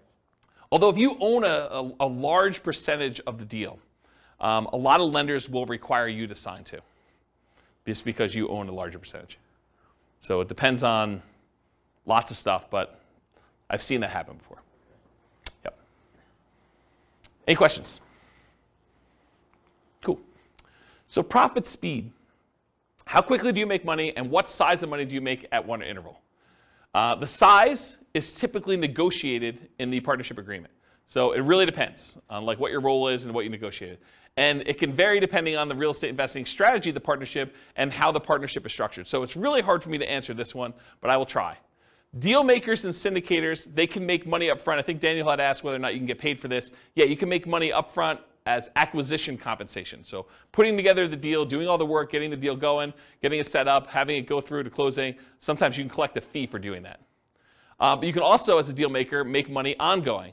A share of the profits, fees for work done, running the investment, doing management, doing all that other stuff. So you can get paid for doing that work. And then a lot of times deal makers, syndicators make the money at sale as being one of the owners. For money partners, it's typically not upfront. It's weird for you to go give $1 million to invest in a deal and immediately get compensated part of that back. It's unusual to have it structured that way. It could be, but it's really unusual. Typically, you get a profit of ongoing, like revenue coming in, cash flow, whatever it is, and at the sale as part of your equity. And then loan partners can be paid up front. They can be paid ongoing and or at sale. So one of the things we've done when we did the negotiation class is we would have loan partners that say, look, instead of getting paid 25% of the deal or $100 a month for as long as you have the loan, or $200 a month, or whatever it is, the loan partner says, look, for $3,000, a one-time fee, I will sign on the loan for you, and you could have it out there for 3 years. So they just say, hey, look, I just want a one-time upfront fee of $3,000. So you just collect an extra $3,000 from the money partner, and then you and the money partner get to split everything else. So that's how you could structure that as one possible strategy. Okay? So that's an example of being paid up front. Or ongoing. Loan partner can get 10% of the whole deal, 50% of the whole deal if it came down to it. Whatever you guys negotiate. It could be part of cash flow. They could get a 20% of cash flow and no equity. You could structure these all different ways. Or they can be paid at sale. They have ownership, they have 20% ownership in the whole deal, and then get paid at sale. Maybe they're not getting any of the cash flow. Maybe the reason that the money partner wants to be involved is they want cash flow on their money, but the loan partner's like, hey, look, if I can get paid money when we sell this thing, I'm okay with that. So I want 20% of the equity, but 0% of the cash flow. Because some money partners, they're using their money because they want money to live on, essentially. Okay? Any questions on profit speed, profit size? Okay. Finding deals. The deal maker syndicator is typically the source of the deal for the money partner and the loan partner. So the money partner is not usually the one out there finding deals. The loan partner is not usually the one out there finding deals. It's usually the deal maker syndicator. And where do they find deals? Multiple listing service, any property listed for sale by owner, and there's two groups of those. The ones that are actively marketing their property for sale, they're the ones that have the sign in the yard, or they're advertising it on websites saying, I want to sell my property, it's for sale by owner. And then you've got all the hidden ones, the ones that don't really know that they are selling the property. It's like, I would sell, or I'm motivated, and if someone would come and offer me the right price, I would do that. And you usually find those either through networking or by putting out marketing and getting those guys to raise their hand saying, hey, my property is not up for sale yet, for sale by owner, but I would be a seller. I would sell to you. And then finally, wholesalers. Those are the primary ways to find it. Someone who is out there finding deals and they're willing to assign their deal to you for a fee. More unusual ways to find deals: tax liens, tax deeds, tax sales, auctions like foreclosure sales or IRS auctions, and then any real estate owned by a bank. When a bank takes back a property through foreclosure, sometimes they'll keep it on their books and they're going to try to sell it directly before they list it in the MLS, and sometimes you could buy properties that way. So those are more unusual ways to find deals. Any questions about finding deals? Cool. So when you're analyzing deals, you can go download a copy of the spreadsheets, realestatefinancialplanner.com/spreadsheet, and you just run your deal as if you're doing a deal analysis for doing this. I thought about adding some stuff for partnerships, and I probably will add like separate tabs just to make it easy. You put in all the partners, what percentage of cash flow they're getting, what percentage of equity they're getting, and then it'll kind of like do some summaries for you and stuff like that. But I haven't gotten there yet. So if you guys are really, really interested in that, just drop me an email, especially if you're listening to this recording and I haven't done it yet, and that'll prompt me to see if that's something I want to move to the top of the list to do. But unless there's demand for it, I'm probably not going to immediately jump to do that. So you can go download the spreadsheet, realestatefinancialplanner.com/spreadsheet, and you can analyze deals, and then just realize whatever your cash flow is, you need to divide that up by whatever the shares are for which partner is which, and then how much equity proceeds from the sale you have, you need to divide that up by whatever partners are doing. You just do that manually for now. Any questions? Cool. So what kind of market conditions doing partnerships work in typically? It's markets where you can find desirable deals for partners, typically markets with good cash flow, typically markets with strong appreciation and rent appreciation. The challenging markets to do this in are markets with significant negative cash flow with reasonable down payments, and markets with no or negative appreciation and rent appreciation. So you don't have to do it in your market. If you think your market's not going to be growing, you can do this in other markets. That's one of the benefits. Or you could change your strategy to take advantage of forcing cash flow in markets where they typically don't have good cash flow. For example, short-term rentals. Any questions on market conditions? Cool. Accessibility, availability. So deal makers, syndicators. In many markets, there are plentiful deals you can select from the MLS. So in some markets, it's as easy as just picking the best deals of the bunch from the MLS. It's not a matter of are there deals, it's sifting and sorting through the deals that there are and finding the one that makes the most sense and picking that out. In other markets, you're sifting and sorting for the top deals, which I just talked about. In other markets, it might be challenging to find positive cash flowing properties except with significant down payments. So it might be hard in your marketplace to do this. Interest rates may be a significant factor where properties will cash flow or not. And then make sure that the property you're going to do the deal with, works for the type of strategy that you're trying to implement. As one example, don't go try to do a short-term rental in a neighborhood that has an HOA that prohibits short-term rentals. So verify that you're able to do the type of deal that you want to do. And then money and loan partners, you need to find the deal makers, syndicators with the deals that meet your investing criteria. So for them, you're not trying to find the deal as much as you're trying to find the deal maker syndicator who has the deal that makes sense for you. Does that make sense? Any questions? Using retirement accounts. So can you use your retirement account to do partnerships? For the deal maker and syndicator, you may be able to take your ownership interest in the name of your retirement account, usually a self-directed retirement account, but is likely to limit what you can do on the deal because you can't self-deal or self-serve or something like that. There are limitations on what you could physically do when your self-directed IRA or self-directed 401k is the one that owns the property. For a money partner, yep, you could usually invest in these with your self-directed retirement accounts because you're not usually one doing any of the work. And then for a loan partner, maybe, but it's depending on how it's structured. So you want to go talk to your advisor to make sure you get good advice on that. But depending on how it's structured, you probably can, but there's probably some weird exceptions to that one. Any questions on whether or not you can use your retirement account to do partnerships? Cool. All right, so now we're going to go into more of the quantitative analysis. So you'll notice the structure of this class and the previous classes and all the different strategies. I sort of do a more qualitative analysis of like how the deals work, what the risks are, what the scalability is, what money is required, what skills are required, all those different things. And now I'm going to switch over and I'm going to do numbers. And I don't think a lot of folks do number-based analysis for different strategies, especially comparing one strategy to another where you compare numbers. And so that's what we're going to take for the rest of the time. We got like 45 minutes left or so. And I'm going to dig into different strategies, how long they take for you to achieve financial independence. And then we're going to look at how partnerships perform for you achieving financial independence. But I will tell you, as we've discussed in detail tonight, it is really hard to formulate like what a reasonable setup for these things are, right? Like there's so many variations and so many different things you could do that it's going to be really tricky to do this. And you probably want to go do additional modeling depending on what you're specifically doing. I'll do some really kind of like plain vanilla-ish ones, but there's so many different variations on this. It's going to be really, really hard to just pick one and do it. All right, so for deal makers, syndicators, partnership requires work and effort like a job. So when we do modeling for it, it often shows up as income when we model it. So because they're not actually buying a property and it's not like showing up as a property, it looks a lot like, hey, look, they're just getting an extra, $200 a month, and that's increasing over time because that's what their ownership share gives them. And at the end, they're going to get a pop from that, right? So it sort of shows up like income when they do that. It's similar to how we model house hacking in a lot of ways, right? The house hacker gets an extra $500 or $600 or $700 a month per tenant that they've got in the property, and that shows up like it's a separate job or small business. So it just looks like income when we do the modeling. So it's very similar in that way. For money partners, it's typically passive, and it often shows up as a % return on the money invested.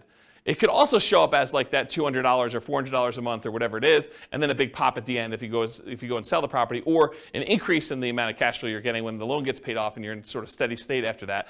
But a lot of times you could also look at it as, hey, look, the money partner's coming in, they're investing money in the deal, they're getting whatever it is, 10% return on their money, and that's what the partnership is paying out. You could structure it that way too. So depending on how it's structured, it might be smaller monthly, quarterly, yearly return with a big bump when it sells. And that sort of makes sense, right? How you guys understand this? Am I confusing anybody? Okay. For loan partners, it can be structured with a large number of ways. Could be one-time upfront fee, which we talked about before. It could be a percentage of the deal, cash flow and or equity. It could be yearly fees, etc. So it could be, as long as you have the loan out, we're going to pay you $1,500 a year to be using your name for the loan. You signing and guaranteeing a loan. So how well do partnerships perform toward achieving financial independence? We're going to look at each partnership role, and we can repeat all the other real estate strategy classes looking at how each would perform. Any questions on this slide before I get into analysis? Sweet. So let's talk about how I define financial independence, and then we're going to talk about how it's weird to model for each of the roles. So financial independence, as I define it, and we're going to do this mathematically, is when your investments provide your minimum target monthly income in retirement. Some might call this lean FIRE, financial independence, retire early. Some might just call it regular financial independence, retire early, FIRE, okay? It consists of, mathematically, this is how we calculate it, 3 things. Number 1, passive income from Social Security, pensions, or annuities. So any money you have coming in from Social Security, pensions, or annuities, that counts toward the income for whether you qualify as being financially independent. Number 2, any net cash flow after all expenses. So you get the rents coming in, you get any other income from the property coming in, you have your taxes, your insurance, your maintenance, your vacancy, your property management, your mortgage payment, principal and interest on there. Expect all those is that's there. Whatever's left over is your net positive cash flow. What that number is, that contributes, that net positive cash flow, or negative, contributes toward your financial independence number. And then number 3, whatever your yearly safe withdrawal rate is on any invested assets, not including your real estate equity. So any money you have invested in stocks or bonds or mutual funds or commodities or cryptocurrencies or anything like that, if you're earning a return on those, then you could use whatever your safe withdrawal rate is. Maybe it's 4% or 3.5% or 5% if you're Bill Benjamin, you just re-upped your number, or whatever it is there. And whatever number you're using for that number times the amount you have invested in these other asset classes like stocks or bonds or stuff like that, that also contributes toward your financial independence number. So the 3 things are passive income, Social Security, pensions or annuities, plus your net positive cash flow from rentals, or net cash flow from rentals could be negative, and your yearly safe withdrawal rate times the invested assets you have that are other than that. Does not count for your equity in your property. You can't say I have $1 million in equity in my property times my safe withdrawal rate and I'm getting cash flow on that property. No, that's not how that works. Okay? So those 3 things. Now for partners, it's a little bit different, right? Because it's kind of like a more unusual thing. You're not just buying straight up rental and getting cash flow on it. Although maybe in some cases you are. For partners, it really depends on how it's structured and how I might suggest modeling it. So for the deal maker, if the deal maker comes in and they've got a partnership that they've got coming in and they're getting some cash flow on it, I think you could argue that you get cash flow from your ownership interest. That might count as your cash flow. So you could say, look, I'm getting $200 a month from this, so that would be under net cash flow from rentals. That's one way to look at it.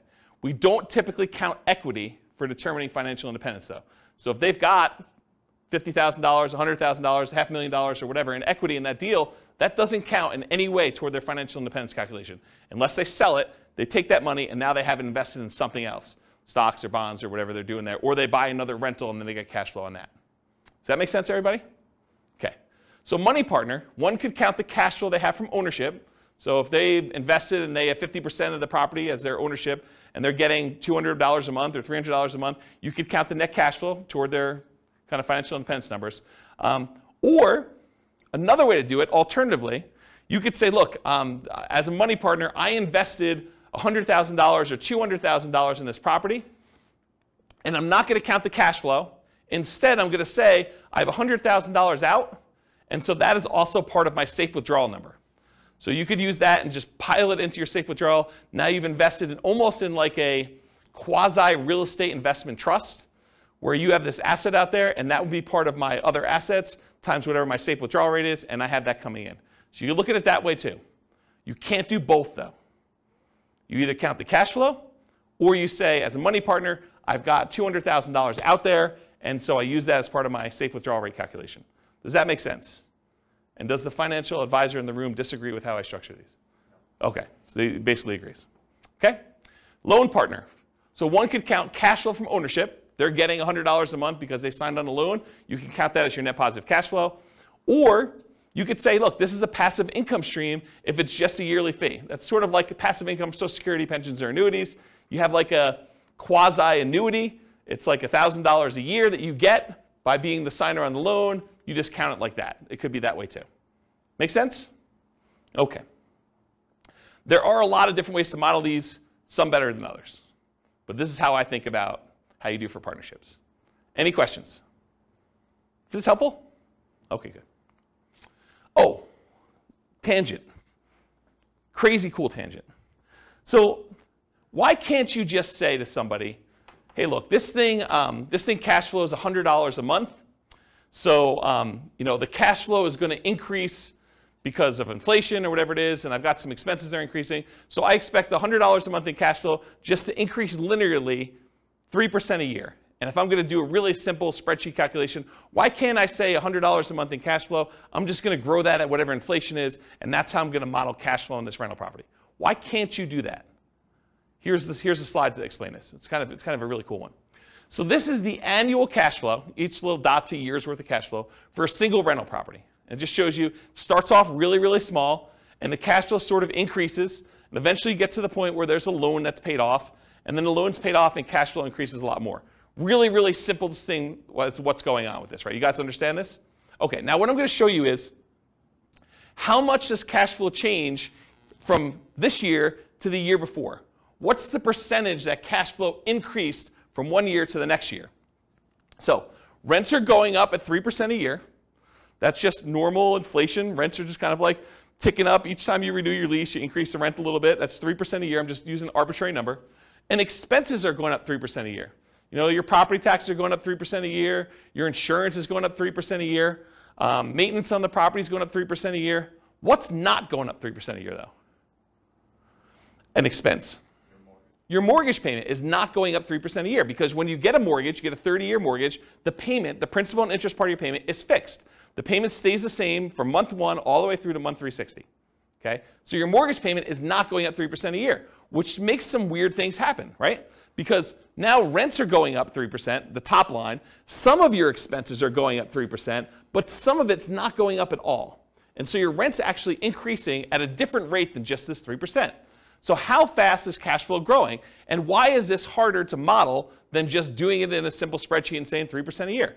What I'm going to show you in a second here, I'm going to show you what the difference is from one year, like if we look out next year what the rent was versus this year what the rent was, what's the percentage increase between one year to the next? That's what this chart is showing you. This dotted yellow line shows you on this left-hand side what the rate of change was, or how much rent changed from one year to the next. And it's not linear. It's not 3% a year. Okay? So because it's hard to see, I just turned off the background actual rents, the cash flow rather, and now I'm showing you this dotted yellow line, which those of you that opted to sit in the back row, sorry about that. But really, if you could see it, it goes like this. It starts really, really high, and then it kind of it goes down pretty quickly and tapers off. It sort of approaches one fixed number, but then you have this really big bump up when you pay off the mortgage, and then it kind of stays there for a little while, and then it goes all the way back down here, and then it hovers at a fixed rate once you get the property paid off. So here's what I'm trying to show you, though, is when the property is early, it's young, and you've got a small amount of cash flow, and cash flow is increasing, your cash flow is increasing at 20-something% in that first year. Then it kind of goes down, it's at like whatever it is, just under 25% in the next year. But each year, it's increasing slower, right? Your biggest jump in cash flow is early on when you own the property, and the cash flow is really small. Here's another way to think about it. You're getting $100 a month in cash flow on a property. You raise rents by $100, on the rent overall. And so maybe your cash flow, let's assume that it goes up that full 100. So you were getting 100, it went up by 100, that's a 100% increase, right? It's not 3% increase. It's not like you went from $100 a month cash flow to 103. It's because you had a fixed dollar amount increase and the cash flow was so small, the percentage that cash flow increase is really, really significant. So you can't just go model in a spreadsheet that I made $100 a month in cash flow, next year I'm going to make 3% more. You can't do it because it changes every year. And this is how it changes. This is the actual graph that shows how it changes. And it becomes asymptotic, fancy math term for those who know what I'm talking about, but it becomes asymptotic to whatever the rents are going up at, 3%. Eventually, once your mortgage is paid off and that fixed part of that payment eventually goes away, it becomes basically about 3%. Make sense? Okay. And I'm just going to throw a curveball out there. You can tune out for 30 seconds. But if we take into account cash flow that includes cash flow from depreciation, the tax benefits, it's a little bit more interesting because when you lose your depreciation benefit after 27.5 years, your cash flow actually goes down for that period of time. Then a couple years later, you pay off the property, it bumps up, but then it kind of hovers around 3% again. And this curve is a little bit more reasonable because you were already making more cash flow because you had cash flow from depreciation added in. Okay? Tune back in. Welcome back, everybody. All right. I gotta take a drink. I noticed my voice has been weird since I had COVID. Anyone else noticing that? My voice is going? No one else? Just me? A little bit? All right, so changeable assumptions. So these are the assumptions I use. They're based on some characters from the Real Estate Financial Planner podcast, Norm and Norma, if you're kind of familiar with them. So these are the assumptions I use, but you can copy these to your own account and change any of the assumptions. So if you're like, James, I wish you did $80,000 a year in income, or I'm not saving $1,000 a month, I'm saving $2,000 a month, but otherwise this is me, or my properties where I live are not $375,000, they're $200,000, or they're $1 million, or whatever they are, you could change all these assumptions. So Norm and Norma, they're married, they're both 21 years old, recently out of college. They graduated, they work in a technology department of a large healthcare business. They have a total of $10,000 saved up between the two of them, not each. They earn $72,000 per year combined, $36,000 each, or $18 per hour times 2,000 hours worked a year is $36,000 per year. Each person combined $72,000 total. They're saving about $1,000 per month before they buy any houses. They're renting right now, and they're able to save $1,000 a month. They're obsessed about achieving financial independence so they can retire early. And these are the same folks that have gone through all the different strategies we've taught. So it's the same assumptions we use for buy and hold, fix and flip, house hacking, creative financing. All of these are the same assumptions so that we can kind of compare them and see how long each strategy takes for them to be financially independent. They want to find their best path to financial independence together. And for them, that means fastest and safest. They're going to look at some risk things. We're not going to cover risks tonight, but we cover risk in the podcast. They're both taking Social Security at age 67. And I estimated that they're taking Social Security based on them working fully until they're age 67, which in our modeling, they don't do that. So if they're financially independent by age 50, they stop working. So my modeling for Social Security is not conservative. It assumes that they've worked all the way through 67 and that the amount that they're earning at 67 is that they worked through that period of time. But it's not true. And so it's less conservative to model it that way. But my argument is they're already financially independent. Social Security is sort of a bonus, so it doesn't really matter, right? If they really are financially independent by age 50, does it matter that they're getting an extra $1,000 a month from Social Security? I don't think so. It just adds a little extra bump, but they're already there. Okay? That's how I can justify it to myself. Any questions on their assumptions? Cool. So limitations by role. So if they're the deal maker or syndicator, many of these assumptions don't limit them except that it's a separate job. So it doesn't matter how much they make or what their savings rate is or anything like that. If they're the deal maker, they're not concerned about debt to income and being able to qualify for loans or how much money they have to invest in the deal. They're the ones putting together the deal themselves. So as long as they can work enough hours to do the deal maker syndicator thing, it doesn't matter to them. It's not a limitation. Now, they could invest their own money or credit in other deals. I didn't model it that way, but because they have their full money that they've been saving up and their full credit that they were using, they could go do in parallel buy and hold, house hacking, nomad, creative financing, fix and flips. They could do other stuff in addition to these partnerships. I didn't model it that way. I basically said they're investing in the stock market instead. So they could be doing this in parallel. And if you want to know how that performed, go look at previous classes. Now, if they're the money partner, though, the amount that they have saved invested is the primary limitation. The fact that they're saving $1,000 a month, that's going to limit what they can do. If a deal syndicator needs someone with $50,000 and they only have $20,000 saved up, they can't do the deal unless they become one of two money partners. So it doesn't matter if they can qualify for loans or anything like that. The money that they invest in the partnership likely limits them to being able to do other deals in parallel, though, as well. So because they're putting money into other deals, they're not going to have down payments for doing nomad or buy and hold or house hacking, and not until much later when they have money coming in from those deals. Does that make sense? Okay. And if they're the loan partner, their ability to qualify for loans is the primary limitation. It doesn't matter if they have enough down payments or anything like that, but the loans they do might limit their ability to other investing in parallel. So if they've got 10 loans out in partnerships, they can't do their own buy and hold with 25% down for themselves unless they do weird loans for those. Okay? All right, some more changeable scenario assumptions. I modeled this for 60 years. I assume their effective income tax rate based on the $72,000 that they're earning is 17.85%. I assume 3% inflation. Yeah, I know. This is like a reasonable inflation number, not what we're seeing right now. Mortgage interest rates, same as previous classes. We're using a 4% yearly safe withdrawal rate, and we're saying that once they are earning $5,000 a month as their minimum target monthly income in retirement, and that does adjust up with inflation, but when they achieve that, then they're considered financially independent.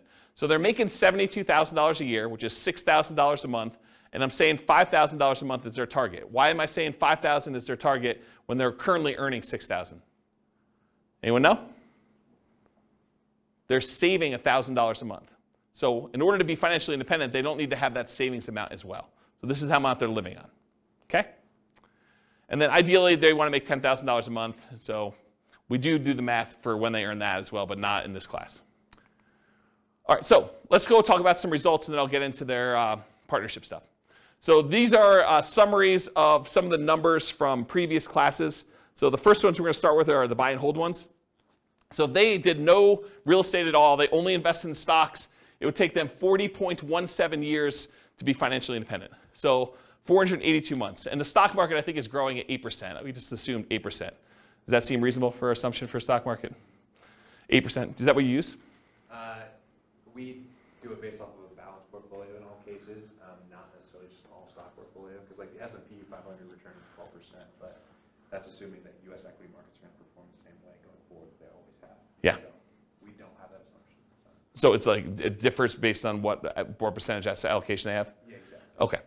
Okay, so it could be whatever, but 8% seems like a reasonable number, somewhere in the ballpark. And no one knows what the future is going to be. I mean, 8% could be really, really high for what actually happens. It could be really, really low for what happens. Who knows? So 40.17 years, that's why we do Monte Carlo modeling in the advanced analysis that we do. This is all static. Whoa, it was really high. 40.17. So here's some other the buy and hold numbers modeled. I'm not going to go into like ridiculous detail, but this is the one for all stocks. That's 40.17 years. This is if they buy one owner-occupant property to live in, and then they do stocks. That turns out to be 33 years, it's a little bit faster. If they buy 20% down rentals or 25% down rentals or 15% down rentals, they're going to buy 10 of those. It changes the time. 31.42 years for 20% down, 28.67 for 25% down, and 33.5 for 15% down. And then we say, what if they buy an owner-occupant property, but then they buy 15% down rentals or 20% down rentals or 25% down rentals? Those are all the ones where that they buy an owner-occupant property first, and then they buy their rentals. What if they do short-term rentals? Those are a little bit faster, 24.67 years. 23.67 and 24.67 depending on how much they put down. So a little bit faster to do short-term rentals. And then what if they buy an owner-occupant property and then do short-term rentals? Those are a little bit longer. So those would take a little bit longer if they decide to do that. Any questions on these? This is what we covered in the buy and hold class. So if you really want to know a deep dive into this particular slide, that was like 2 hours on buy and hold. Any questions? Cool. What if they do nomad? So the nomad strategy, for those that don't know, you buy a property as an owner-occupant, you move in, and you live there for a year. At the end of the year, when your agreement with the lender is up, because basically when you get the loan for an owner-occupant, you agree to live there for a year. Once that year is up, you can convert the property to a rental and buy another owner-occupant property. So in a lot of cases, the nomads are putting 5% down, moving into a property, living there for a year, getting really good owner-occupant financing rates, putting minimal amount down. They're living in the property for a year. They have PMI, but even with the PMI, the rate's better. So they're living in the property for a year, then they convert it to a rental. They repeat this process until they have the number of rentals that they want, and that's the strategy to do it. So if you imagine for a minute, instead of having to come up with 20% down in order to buy a rental property, you could buy 4 with 5% down with the same amount of down payment. So you basically acquire 8 rental properties with down payments for 2. Think about it that way, okay? So when they do the nomad strategy, they buy with 10 properties with 5% down. It's 26.5 years. If they buy 10 fixer-upper nomads, properties that need a little bit of work, it's 19.58 years. They buy 10 nomad properties where they have their kids move in on their behalf because they don't want to move into a property every year, but they've got college-age kids. And so basically when their kids go to college, they co-sign a loan for their kids in college where they're buying it together. The kid lives in the property for the year, and then at the end of the year, they move into the next property. So while they're at university, them and their parents acquire 4 nomad properties that way. They got 2 kids, that gets them 8. So they can kind of do this as nomad by proxy. Yeah, Ben? Just a question on the fixer-upper nomad. Yep. What's the discount rate you use? Yeah, I knew you were going to ask me something like that. The fixer-upper nomad class, I went into the details, but I don't remember. And it's hard for me to keep track of all these numbers because not only am I doing prep for these classes, I'm doing like individual podcasts and stuff for myself. And so I don't remember. Maybe 10%? I don't remember. But it was like a number where they got a big discount, but then they also had to come up with the money to do the fix-up themselves. So it was like a weird net discount, but I don't remember what the exact was. But it wasn't crazy. It wasn't like a really ridiculously aggressive assumption. I remember thinking this seems really reasonable. Partially because it needed to be a property that was in good enough condition where they could move in and get the regular financing. Yeah. But go watch that class. Yeah. It's on the podcast. So we did that. We did nomad with short-term rentals. So they basically move into your property, live there for a year, and then when they move out, they do short-term rentals with it instead of doing long-term leases. And that takes 12.67 years. If they do house hacking, so they move into a property and they get a roommate while they're living there, or they get 2 roommates, or they get 3 roommates, or they get 4 roommates, or they buy a duplex of some sort and they kind of do that, or a triplex or a fourplex. And so we've got all the different house hacking variations there, ranging from 21.83 years to 16.67. Or if they do nomad with lease options, or if you're a real estate agent, the ultimate real estate agent retirement plan of doing nomad and moving into properties and getting a rebate on your down payment because you got paid a commission when you move in. So there's like a strategy for doing nomad where you have a real estate license and you could really minimize how much you need in order to do that strategy. So we cover that in there too, but here's the nomad stuff summarized. Okay? Here's house hacking summarized. I'm not going to go into all these, but it's all different variations of house hacking. Buying a property with 1 roommate or 2 roommates or 3 roommates or 4 roommates and different down payments, 20% down, or I think actually we did all 5% down. So I don't remember what we did here, but all the numbers are there. Go listen to the house hacking class for details. This is the BRRRR class, buying a property, rehabbing the property, renting the property out, and then refinancing to try to pull out either all your money or as much of your money as you can, leaving minimal in the deal. That's what the BRRRR strategy is about, and then you can use that money again to go buy the next one. So buying a BRRRR with 10% down, leaving 10% in the deal, BRRRR with 5% down, leaving 5% in the deal, and then BRRRR where you're able to get nothing down. So the nothing down one's 14.67 years. If you have to leave 10% in the deal, it's 21.67 for Norma doing that with the assumptions we talked about. Any questions on this? Cool. Here's all the stuff on quick turning and flipping. Doing $25,000 net flips every 6 months, or doing it every 9 months, or doing it every year, doing live-in flips. I went through a whole bunch of variations on is it better to do a live-in flip and flip as quickly as you can, do a live-in flip and wait at least 1 year so that you get long-term capital gains on the things you're doing, or doing a live and flip where you stay there for 2 years and you don't have to pay any long-term capital gains at all because you have the exemption. What's the exemption called when you live in a house for 2 years? You know what the name of that is? I don't know. But if you live in a house 2 out of the last 5 years and you don't have to pay any capital gains up to certain limitations, it's pretty big limitations though, on a property. So we did all the variations on that and looked at the time for how long it took there to do that. And then live and flips as an agent or for sale by owner. There's a whole bunch of variations on the flipping one. You can get a feel for those. Those are pretty fast. And then here is all of the ones I've covered so far, shown on one chart, color-coded. So all the, like, what color is this? Maroon? Is that a maroon color? Maroon-colored ones, these are all the buy and hold. The orange ones are all the Nomad ones. The, whatever that is, green, sea green, that's all the Burr ones. Quick turn flips, all the purple ones. And then apparently a different color green is house hacking. You can get a relative size difference to see which ones are, in general, faster than other strategies. So buy and hold tends to be one of the slower ones. House hacking tends to be pretty slow, although there's some quicker ones on the end there. Burr tends to be pretty fast. Nomad tends to be pretty fast. Depending on what you're doing with the quick turn flipping ones, there's some really fast ones in there and some slower ones in there as well. So you can get a feel for what's going on. Go watch the classes for the details on the exact numbers for those, but you can get a relative size difference. I love this chart. This is like one of my favorite charts now for being able to compare all these. All right, yeah. Short-term rental, was Yep. it on there? Probably because it doesn't hit the criteria. It is on there. It is? Oh yeah, short-term rentals are in here. Yeah, they're like mixed in because like the buy and hold has some short-term rentals, the Nomad has some short-term rentals, Burr doesn't, quick turn flip I don't think has any, and house hacking doesn't either. But there's short-term rentals mixed in here. You're basically buying properties in short-term. Yeah, I don't remember where they are, but yeah, they're in there. Yeah. Yep. Okay, any other questions? All right, so creative financing, this was last week, right? Like everything's merging together. So last week was creative financing. This is buying creative financing with 1 month reserves all the way through to 6 months reserves. Everything from as quick as 8.83 years all the way up to 17.42 years for doing creative financing. If you do creative financing and you do thousands of dollars in reserves, 10K, 20K, 30K, 40K, 50K, it shows the times for those instead of months of reserves. And then creative financing with different discounts at purchase. So if you get a 10% discount, 12% discount, I think this must be 6% discount, and this is 8% discount. It shows you the amount of time it takes based on the discount you get with creative financing. And then by holding period, by how long you're buying for. So this is if you're buying for, I think, 10 years, this is for 15 years, and this is for 5 years. So this is how long you're doing creative financing deals before you stop. And it ranges everything from 12.67 years all the way up to 34.83, depending on how long you do it for. And then I added in the creative financing ones all right here in red. So it's the same stuff we had before, I just added this one in there so you can get a comparison size-wise. Creative financing is really fast. It's also a very active strategy. So you can kind of get a feel for that. Any questions on this? Sweet. All right, so deal maker modeling assumptions. So now we're doing the deal maker syndicator person. I assume that the deal maker was able to negotiate 25% of the deal, 25% of the cash flow, 25% of the equity as their payment for doing the deal. So Bill, to answer your question as to what I think is reasonable, pulled it out of the air. 25% for the deal maker syndicator for doing all that work. Okay. There's some like, I don't know, almost like proxies for like what's going on there. Like property management's 10% of gross rents.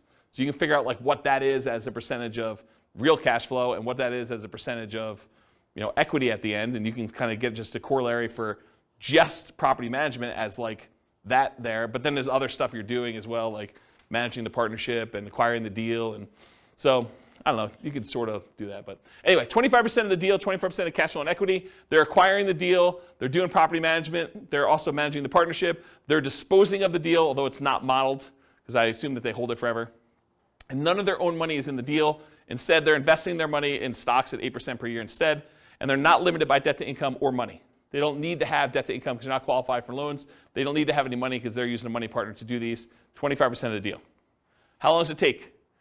If they do a deal every 12 months, 10 total, it takes them 21 years to be financially independent using those assumptions, where they're getting 25% of the deal.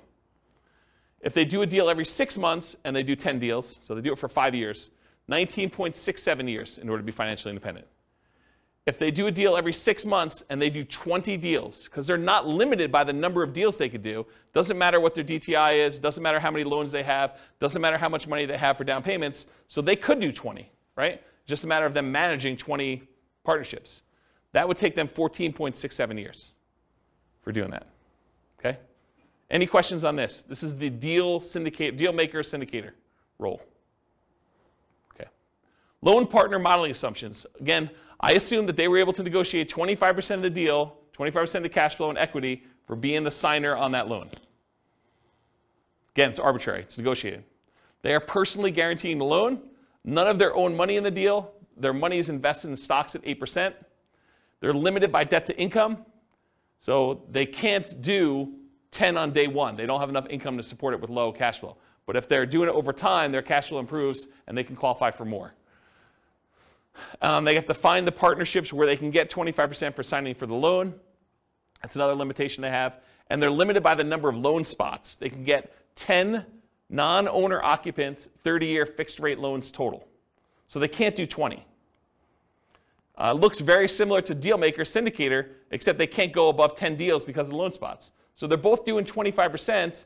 They don't have a money limitation, so it looks a lot like the deal syndicator because they're using like almost an unused asset, their ability to get a loan. They're not using money to do it, right? So I added these two on the bottom, but it looks exactly like if they did 10, just like the deal syndicator, the Dealmaker syndicator, 21 years for both of those. And if they do a deal every 6 months, they do 10 total, it's 19.67. They can't do the 20 though. They can't get 20, 30-year fixed rate financing loans. So that's why there's not a third one here. Any questions on that? Covered Dealmaker syndicator, I've covered loan partner. Okay. Money partner, modeling assumptions. They own 50% of the deal. 50% of the cash flow and equity in the property. They're putting up all the cash required to do the deal, 25% down, closing costs, reserves, etc. It's a passive investment for them. Only their money's in the deal. They're not doing any work or signing for the loan. They're limited by the money and finding the partnerships where they can get 50% by putting up the money. We modeled this 2 different ways. And of all the ones, I think this is the worst modeled, in my opinion, which I can go into detail some other time. As 50% of the property based on when they'll have enough to do a full 25% down payment, closing costs, and reserves. So it takes time to do that. And then as 10% return on all their money instead of 8%. So you could look at this. Someone decides to do a money partner, and instead of actually modeling it as I own part of this property and I'm looking at cash flow, what if we just said, because you've got POPs in there and everything else, maybe you're able to overall get a 10% overall return on your money. The challenge with this, and I'll draw this on the board, is what does your return look like over time on a rental property? So this is time, and this is like your percentage return. Does the return you're earning, and this is return on equity, right? Because it's the amount of money you have tied up in the deal. Okay, so return on equity. So the amount of money you have in a deal, what is your return the longer you own an investment, a rental property? It drops. And that's counterintuitive to a lot of people because they think my cash flow is improving, my appreciation dollar amount is improving, my amount that I'm getting from the tax benefits, my depreciation is fixed for 27.5 years, then it goes to 0. So that doesn't improve over time. And the amount I'm paying down the debt, well, that increases a little bit. It's increasing, but it's really increasing at a relatively slow rate, and it goes to 0 after the loan's paid off. So you'd think to yourself, hey, appreciation's going up, cash flow's going up, debt pay down's going up a little bit until it goes to 0, and depreciation's fixed. You would think that your return is going up over time, but it's not.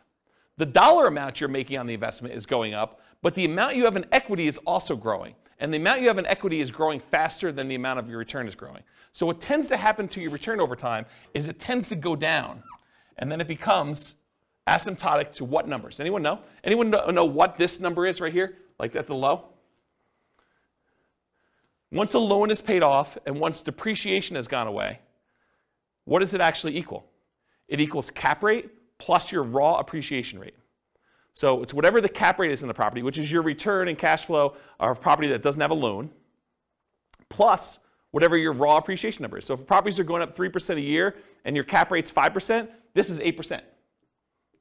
So your return approaches whatever your cap rate plus your appreciation number is at the bottom here, and it starts off really high. Your return on the equity you have starts off at the highest it is, and then your return goes down over time. So the longer you hold your investment, the lower the return you're getting on that investment is. It's counterintuitive to a lot of people, which is why some people will argue that whenever your overall return on equity drops below a certain threshold, some people might use 10% as an arbitrary threshold, they will either do a cash out refinance to raise up their rate again, minimize the amount they have back in the deal, or they'll sell the property and re-leverage up. Does that make sense? So you could go and say, as a strategy, hey, whenever my return on equity drops below X, then go ahead and sell the property, redeploy it as 2 different down payments or 3 different down payments or however many you can do with how much is in there, and then reboost the return you're getting on the assets you have. Does that make sense, everybody? Okay. Any questions on this? Pretty cool, right? So I was telling you this because when I kind of bumped their return up to 10%, you're like, why'd you use 10%? Well, because I think rental properties, especially leveraged rental properties, can beat a 8% return, right? Typically. Although in this case they only own half, but it could beat a 8% return from the stock market, in most cases leveraged. But over time though, this goes pretty low. You know, if you really only have 5% cap rate properties and a 3% appreciation rate, it really literally is going to 8%. And if you're a money partner and you own half of this property, you're getting 4 on your money. So you'll probably want to get out of this deal at some point or refinance out and have less in the deal so that your return on the money you have invested is higher. So I used 10 because I picked it. I went and I actually looked at the average for the first, I think, 10 years, and it was higher than that, but not much.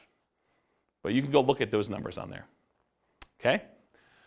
So I'm going to model it 2 ways. I'm going to model it where they own 50% of the rental, but they put down the whole down payment. I'm going to model it where they put 10% return on all their money. So instead of the stock market money that they were earning 8%, I'm just going to say it's earning 10. And we'll look at the difference between those two. So these are the two. If they own 50% of the properties, it takes 46.8 years, 46.08 years. If they get 10% return on their money instead of 8%, it's 33.17 years. So pretty slow compared to the other strategies. Okay? Any questions on Money Partner?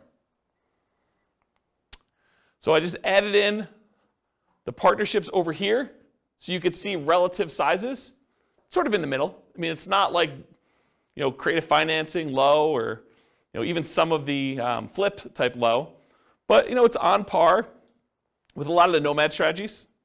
A little faster, a little slower, depending on which one you're comparing it to. It's definitely faster than buy and hold, faster than house hacking. To kind of give you a feel, relative sizes. Is that helpful? Okay. So in conclusion, the assumptions you use for modeling matter a lot. If we change what you're doing as your role as a partner, if we change the number or frequency that you buy, if we go from buying 10 to 20 or buying only 5, or the size of the deal that you do, how big of a discount you get if you're getting discount on deals, or what your profit is on a deal, or what your cash flow is on a deal, what the market conditions are, what we use for appreciation rate or rent appreciation rate or the price of the properties even, interest rates, we get lower interest rate, higher interest rate, rents on the property, vacancy, maintenance, property management, taxes, insurance. All of these assumptions matter, and they're going to matter a lot. It's going to impact what you do. Also your stock market rate of return, or what you're investing in and what its risk profile is. And then what you set your target monthly income retirement is, both your minimum and ideal. If you have a higher number, it may take you a lot longer or a lot shorter, depending on what you do. And then what you use for your safe withdrawal rate, what you believe is a reasonable safe withdrawal rate to use there. And then the strategies that work best in your market may differ. So maybe it's better to buy and hold, or short-term rentals, or house hacking, or creative financing in your market because it's different, right? So it could be better or worse depending on that. You got to do the math for your own situation. And then because I'm trying to do this recordings for all the different cities in the US, if you go to realestatefinancialplanner.com/model, for realestatefinancialplanner.com/model, I'm trying to do, it's not done yet, but all of these scenarios for all the different classes for every city using their city's prices and taxes and insurance and rents and everything else, so that you can go say, I'm going to copy this one because it's closest to where I live and it's most similar, and then I'll just change some of the assumptions for what's going on, so you can just change whatever you want to do for you. Any final questions? Because that's all I got. Yeah, Bill. So how how do the partners benefit from depreciation? Is it just the percentage of ownership? Is it passed? I guess that's a tax question. Yeah, that's a tax question. So the question was, how does the partners benefit depreciation? I don't do my own taxes. I have a CPA do it. But my understanding is that it's based on your ownership percentage. But I'm not 100% sure because I don't do that. And honestly, I was making too much money to take the depreciation benefit for many, many years. And this is probably the first year where I didn't. So I don't even know. I don't look at my taxes, honestly. That's unfortunate. But I guess you could add that into the model. I mean, it wouldn't be a mess, but for the... We do take that into account. Oh, okay. Yeah, we do model it. So you do get the depreciation benefit based on your ownership share. That's how I do model it. Yeah, but it's a relatively small number. I mean, yeah. Yep. Any other questions? Is that helpful? Kind of a crazy class. Now you see the format right now. If you've been to other ones we've done, there it's like same format, but you now get to see it from different strategies, perspectives. Okay. No final questions? Question. Yeah, question. For someone who is new, how do you access those previous classes? They're on the podcast. Okay. Yep, they're on the podcast. Remember that City podcast one I was telling you about? Yep. So go look and click on a link for a podcast.